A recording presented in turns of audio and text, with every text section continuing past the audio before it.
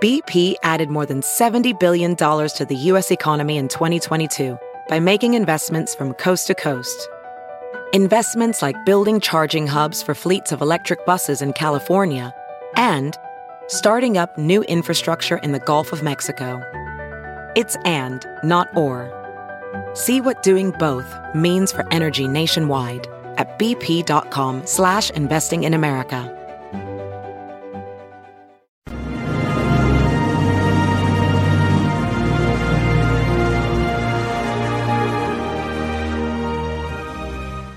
Hi, everyone. Judge Andrew Napolitano here for Judging Freedom. Today is Wednesday, February 22nd. Today is George Washington's birthday. Remember those days when we used to celebrate George Washington's birthday? No longer. Anyway, today is Wednesday, February 22nd, 2023. It's about 4:25 in the afternoon here on the East Coast of the United States. Do you remember this guy, George Allen Kelly, a 73-year-old rancher from Santa Cruz County, Arizona? Mr. Kelly was having lunch with his wife in his house on his 170-year-old ranch, which abuts the Arizona-Mexico border, when he heard gunshots outside the house.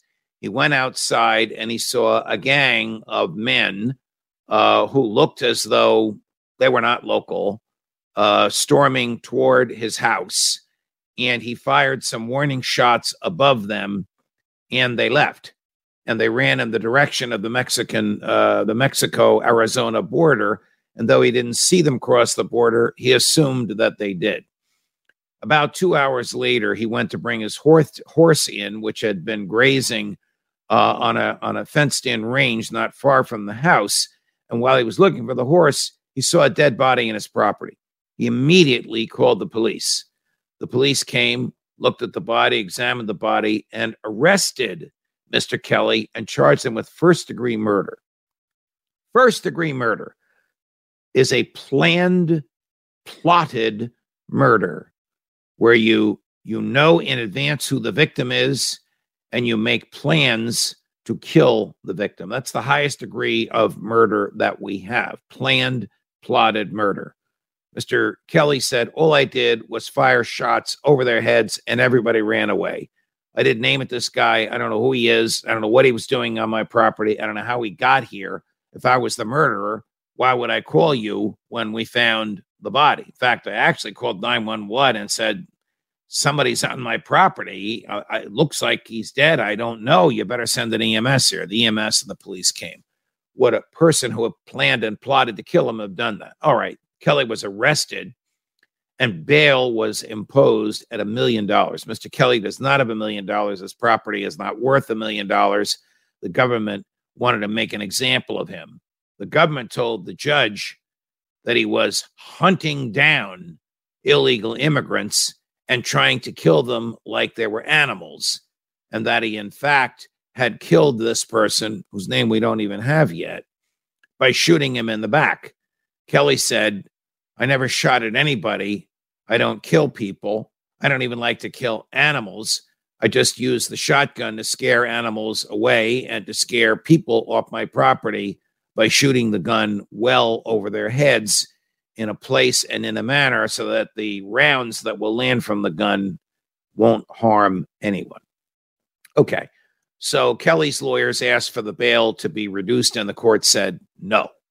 Then Kelly's lawyers asked for the bail to be reduced again. This time the government said you can't reduce the bail. If anything, you should increase it. He's dangerous. He's a murderer. He hunts people down. He tries to kill them. The court reduced the bail.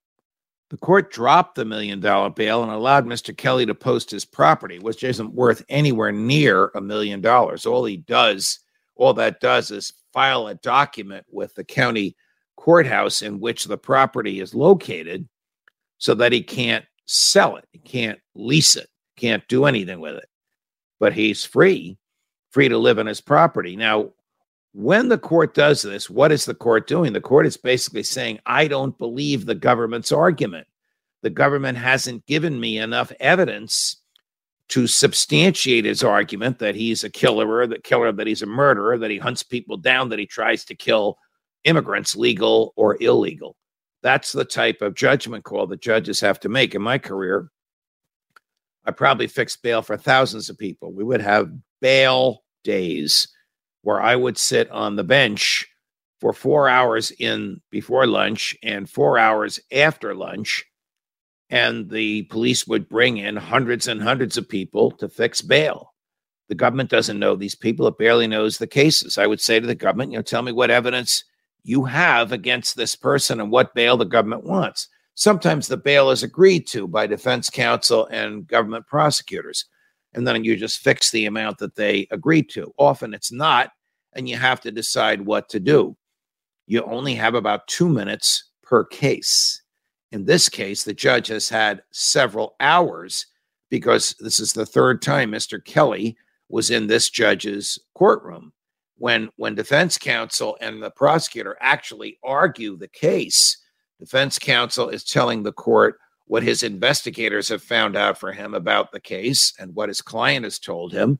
The prosecutor is telling the court what the government thinks it can prove. The court makes a very quick, snap my fingers a little better, makes a very quick determination about who to believe. You let a dangerous guy go free and somebody else gets killed, hell comes down on you as the trial judge.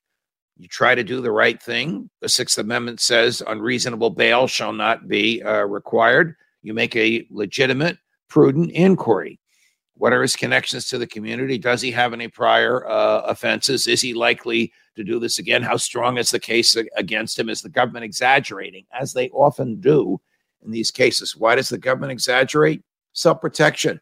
The government doesn't want to walk in and say, don't give him any bail, and then he goes out and harms somebody else. So the government almost always exaggerates what its proofs are. This case sort of struck my heart when it first came to me. I don't usually cover cases like this on Judging Freedom, even though, of course, those of you who know me know that my background is as a trial judge, having heard many, many, many criminal cases, thousands of bail, over 1,000 sentences, and well over 100 jury trials of criminal cases. So you try and do the right thing. Fortunately for Arizona, they don't have the New York system where a computer tells you what the bail is or that there is no bail. The judge is a human being hearing the arguments and weighing and evaluating the evidence. So Mr. Kelly is home. The government will have to prove its case that it intentionally hunted him down. He intentionally hunted this guy down and murdered him in the back. If they can prove that, Mr. Kelly will go to jail for the rest of his life. If they can't, he'll either be convicted of some lesser charge or be found not guilty. More, I think we're going to follow this for you. More as we get it. Judge Napolitano for Judging Freedom.